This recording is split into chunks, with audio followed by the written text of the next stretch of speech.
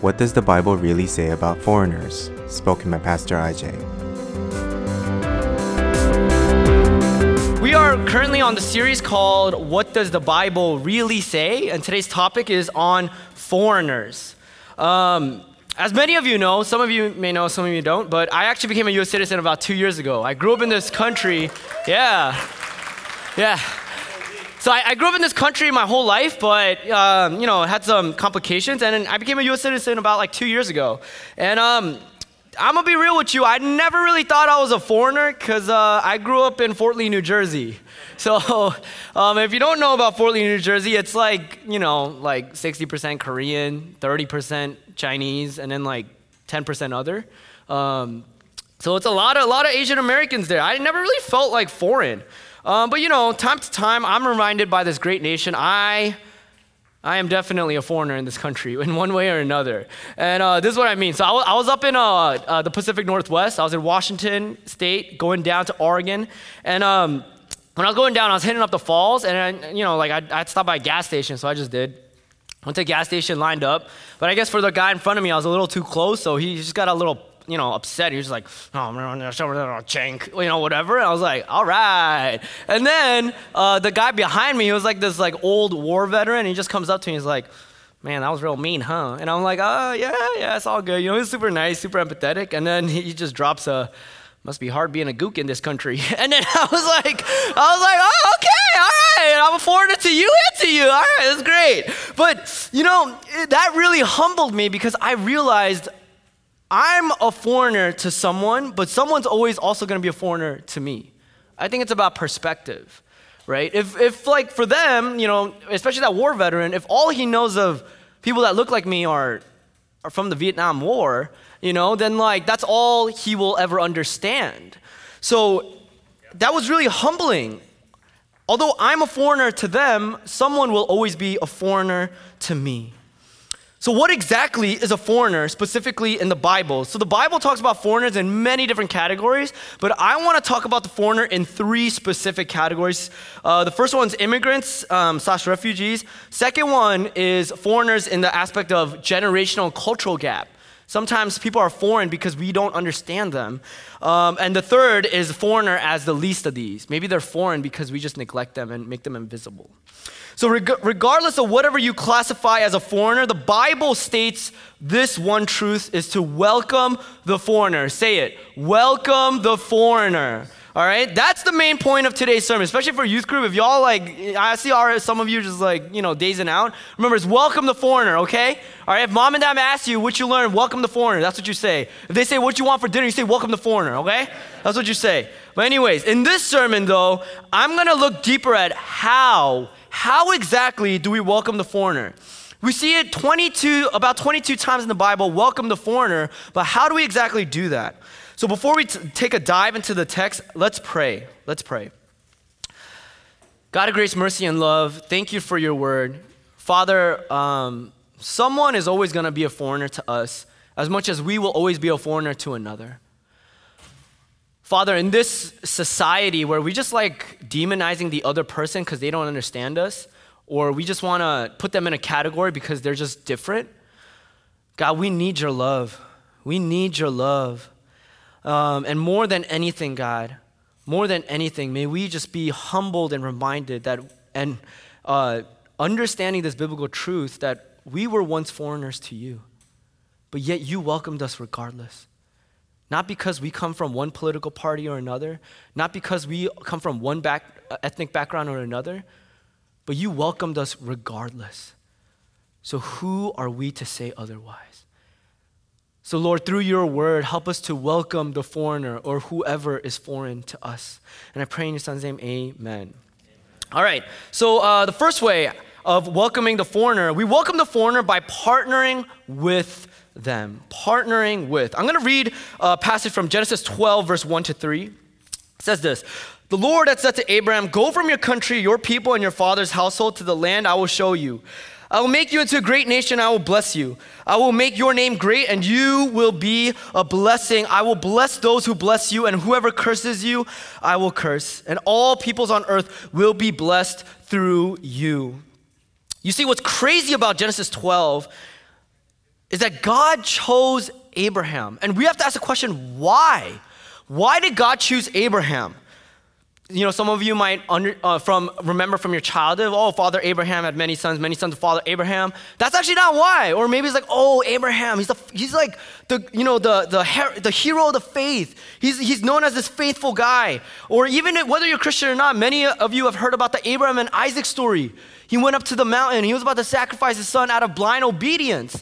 But that is not why God chose Abraham. God chose Abraham because God is a God of grace. You have to understand the thing about Abraham is he's a pagan worshiper. He is a pagan worshiper. And what we see later down in the Bible is Abraham's actually a rapist. And he's a liar too. He's a lot of nasty things. But God chooses to partner with someone that absolutely does not deserve his love. But that's because that's the kind of God we worship. We worship a God that gives good things to people that don't deserve it. We worship a God that partners with people that absolutely do not deserve it. So this God, he tells Abraham that I'm gonna make you great, but I'm not gonna make you great for the sake of you being great. I'm actually gonna make you great because through you, I'm gonna bless the whole world. I'm gonna bless the whole world. God not only promises to make Abraham great, but he actually empowers him and he chooses to partner with him. I think this is so beautiful because what we all have to understand is that God, he can do absolutely anything and everything. Actually, it's easier if God doesn't partner with Abraham. Abraham's making this journey a lot slower for God. It's probably more effective if God just did it alone. But God is a God of grace, mercy, and love. Amen? And he chooses to partner with the foreigner to bless the world. So I challenge you, Metro, if God welcomes the foreigner by partnering with him, who are you to say otherwise? How dare we say, nah, I'm good? Our country today, we have either rejected and demonized the foreigner, or we have patronized and belittled the foreigner by just doing things for them. And I'm talking a lot about, especially in our Christian community, when we do mission trips. I think that's great. I actually love mission trips, and I wish we do more of it. You know, I know COVID kind of messed it up, but I think mission trips are necessary. But a lot of times when we try to help people, we just do things for them. We never think about doing things with them. But if God has partnered with the foreigner, you better think twice before you do something for someone just because you can. You better think about partnering with them, and maybe you could learn a thing or two. My soulmate, Gio, and there's a picture up there, he's one of my closest friends. Recently, he started picking up Spanish and Korean. What you gotta understand about Gio, he's Indonesian. And on his Instagram story, he's like a lot of Spanish, a lot of Korean. I'm like, oh, what made you suddenly pick up these languages? And the reason he gave to me is because, hey, like, you know, he lives in LA, and I don't know if you know about LA, but there's a lot of Latino people in LA. And him specifically, because he's in ministry, there's a lot of Korean people there too. So he started realizing, dang, like I'm constantly in vicinity with Latino immigrants and Korean immigrants, but I don't really understand them. I don't know them. And Gio, being the humble man he is, he's like, yeah, like I want to do life with them. I know I can Google Translate.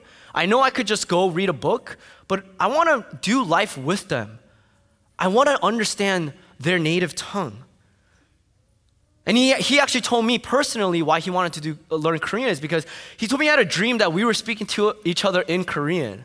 And he woke up like with like tears in his eyes, like, yo, that was so beautiful. I was like, I didn't get that dream, you know?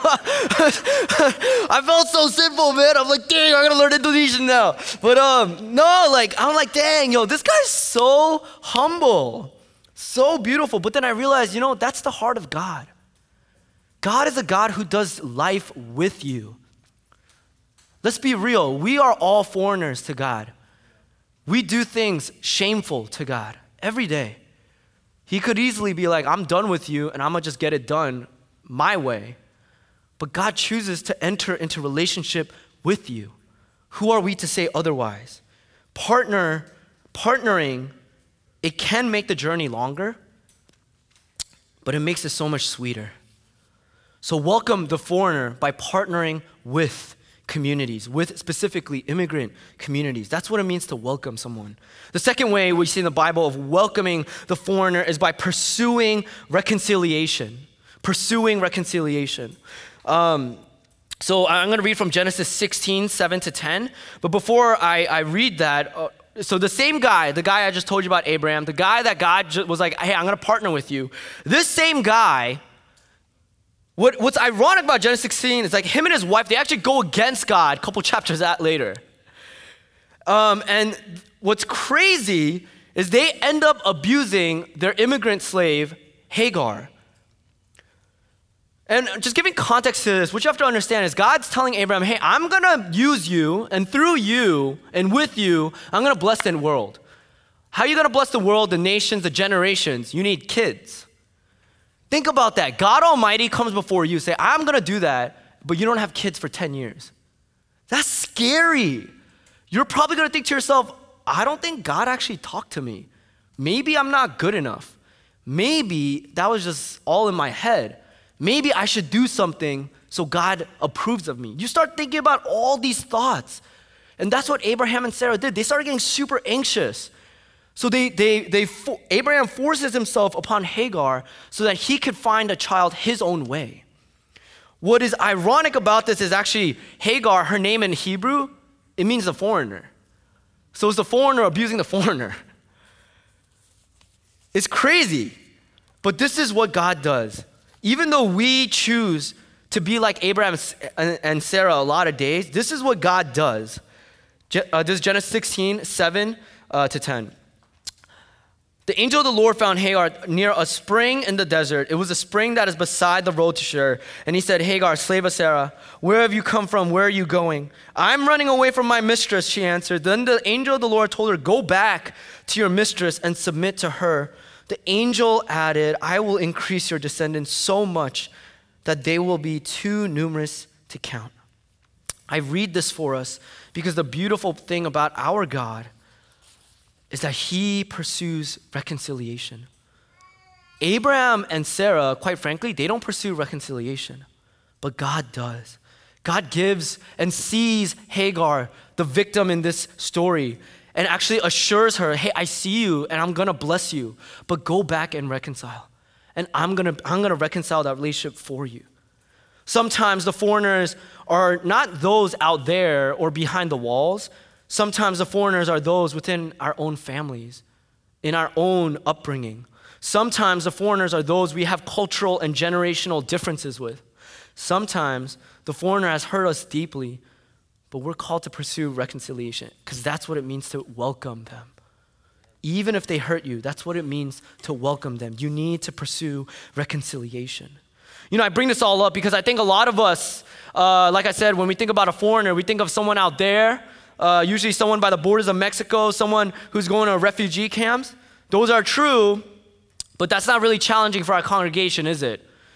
I think what's challenging for our congregation is actually reconcile with your ethnic communities. I know some of you, maybe you didn't really grow up in ethnic communities, but majority of you who are Asian American, you came from that kind of a background.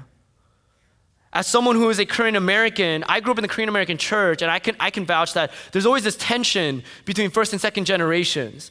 There's always a language barrier, a cultural barrier, a generational barrier. And we've been hurt, and it's wrong.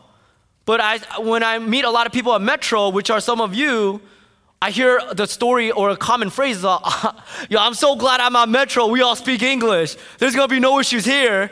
Or I'm so glad this is not like my toxic Korean church, my toxic Latino church, my toxic Taiwanese church.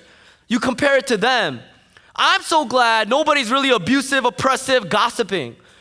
But quite frankly, what I want to challenge our church is if you don't reconcile with those communities, the difference between you and those ethnic communities, you just speak English. We are just as abusive, we are just as toxic, we are just as manipulative, we are just as gossiping as those churches, as those foreigners. I know this is not an easy task, and I know for many of you, you are deeply, deeply hurt. But we are called to pursue reconciliation, not because Abraham and Sarah did that, but because God did.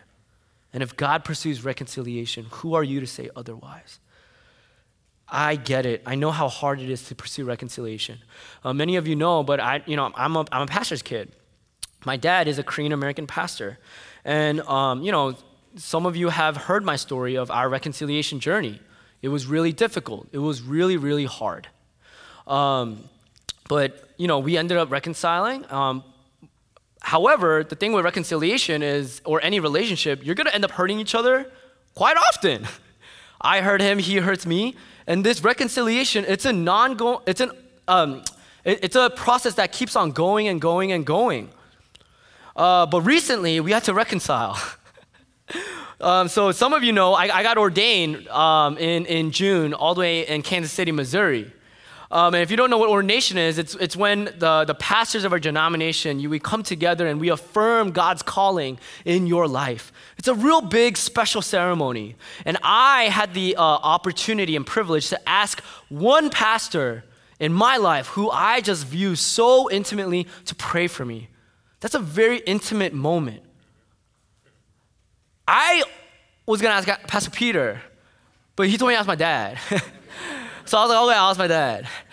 So I asked my dad, and he's like, yeah, oh my gosh. He was like, yeah, I thought you were going to ask Pastor Peter. I'm like, yeah, me too. but he's like, yeah, I'd love to do that. So he had one job. You're just going to pray. It's very easy, just one job. But he messed that up. So what ended up happening is we lined up. I got on my knees. I was there. And all of a sudden, I just felt this big old hand on my head. And that's when I knew this ain't my dad. Yo, is that picture up there? You know what it was? Look at that. It was a white guy praying for me.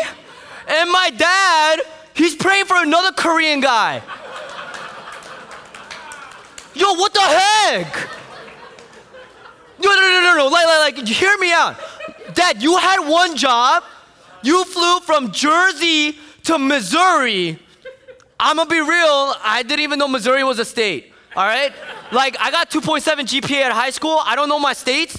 So we're going to a land, God knows where. You're going to pray for a random Korean guy you just met? You don't even have to look at our faces. We don't look alike. I know some white people are like, think you all look pretty similar. We don't. All right? I know the pictures. They don't do justice. But like, that other Korean guy, he has some ashy skin. I got good one. There's no way you can mistake us. But he did. Yo, do you understand how embarrassed I felt? You know what was even more embarrassing? Pastor Peter comes up to me, he's like, yo, why did you do that? I'm like, I don't know. My girlfriend at the time, but now she's my fiance. Woo! Well, yeah. But even Ruth was like, why did he do that? I don't know. I want to tell you, but I don't know. And I was furious. I had to drop off my family and my fiance to another Airbnb because I was staying with Pastor Peter at a hotel. So I was driving. I went like 70 miles per hour in 25 mile per hour zone. I was so mad. It doesn't matter. It's Missouri. Nobody's there. But anyways, I was like so mad. It took me 2 weeks to get over. But my friend Gio, the first picture I showed you, he was like, he really had to walk me through this. Like, I know you are angry. And I would be so upset too. This was your moment. But I just want to really challenge you as a brother who loves you. Can you just understand where your dad's coming from? I'm like, no. but he's like, yeah, understand where your dad's coming from. Like your dad, this first generation Korean pastor, he's going to a non-Korean space. He's going to your denomination ceremony with your denomination rules and your denomination's policies. He could have just pushed everyone aside to pray for you, but out of respect for your ceremony, he just chose to stay in line. I know that's not how you want to be loved, but can you understand where your dad's coming from? That he was doing his best to love you. That he did what he believed was the least embarrassing thing to you. And that really humbled me. I got to talk that with my dad, and yeah, like when I heard it come from his mouth, and he's like, "I'm really sorry. I just thought I did what was best for you." How could I hate him? How could I get mad? And that we had such a beautiful reconciling moment. And I share that with all of you because Maybe some of you in this church, you've been deeply, deeply hurt by someone, maybe in your own family, maybe it's your own ethnic community, that you had a cultural or generational gap. And you were like, no, clearly I'm in the wrong and they messed up. But can you please pursue reconciliation? Not because you're going to be a better person, but because that's what God did for us. God pursued reconciliation when there was absolutely no way to reconcile. Pursue reconciliation. Specifically for the youth group kids, what I want to encourage you, can you welcome your parents whom sometimes they're foreign to you? You don't understand them. Sometimes their world might be so different from yours. But can you welcome them? Welcome them and pursue reconciliation because that's what God did for you in your life. And can you please give your parents the benefit of the doubt that they truly are doing their best? It might not be your best, it might not be how you want to be loved, but that's their best. They're doing the best they can with what they have and with who they are. Pursue reconciliation. Welcome the foreigner by pursuing reconciliation. And the last point I have for us is welcome the foreigner by providing for the least of these. We turn to Genesis 17. I'm going to read Genesis 17, 4-9. This is what happens. As for me, this is my covenant with you. You will be the father of many nations. No longer will you be called Abraham. Your name will be Abraham, for I have made you a father of many nations. I will make you very fruitful. I will make nations of you, and kings will come from you. I will establish my covenant as an everlasting covenant between me and you and your descendants after you for the generations to come, to be your God, the God of your descendants after you. The whole land of Canaan, where you now reside as a foreigner, I will give as an everlasting possession to you and your descendants after you, and I will be their God. Then God said to Abraham, as for you, you must keep my covenant, you and your descendants after you for the generations to come. What's so beautiful about this, I just read Genesis 16, Abraham, he really messed up. But even then, God is entering into this covenant with a foreigner. He is continuing to enter into a covenant and not letting go. But unfortunately, Abraham and his offsprings and the generations, they mess up. They keep messing up. If some of you are a little too lazy to read the Old Testament, I'll sum it up for you. It's Israel just messing up. God is like, welcome the foreigner, abuse the foreigner. Love the foreigner, oppress them. Welcome the foreigner, manipulate. That's Israel. Israel's messing up, God's redeeming them. Israel's messing up, God's reconciling. Israel is constantly messing up. They are breaking the covenant time and time again. But actually, when you read Genesis 17 and when God is saying you and your offspring, it's not actually multiple offsprings, but it's one offspring, and that offspring is Jesus Christ. That offspring, that one true offspring is Jesus Christ. And Jesus, he chooses to enter into Abraham's genealogy. He chooses to enter into a broken family. He chooses to enter into a broken family to fulfill the covenant. And he promises of not just eternal possession, but an eternal life and an eternal relationship with God. But this free gift, it comes at a hefty cost. And I know that's kind of weird to say. It's like, how's it free, but it's costly? It's free because you didn't earn it, but it's costly because your life is not your own. And this is what Jesus commands. This is what Jesus commands of us in Matthew 25, 31-41. This is what he commands. When the Son of Man comes in his glory and all the angels with him, he will sit on his glorious throne. All the nations will be gathered before him, and he will separate the people one from another, as a shepherd separates the sheep from the goats. He will put the sheep on his right and the goats on his left.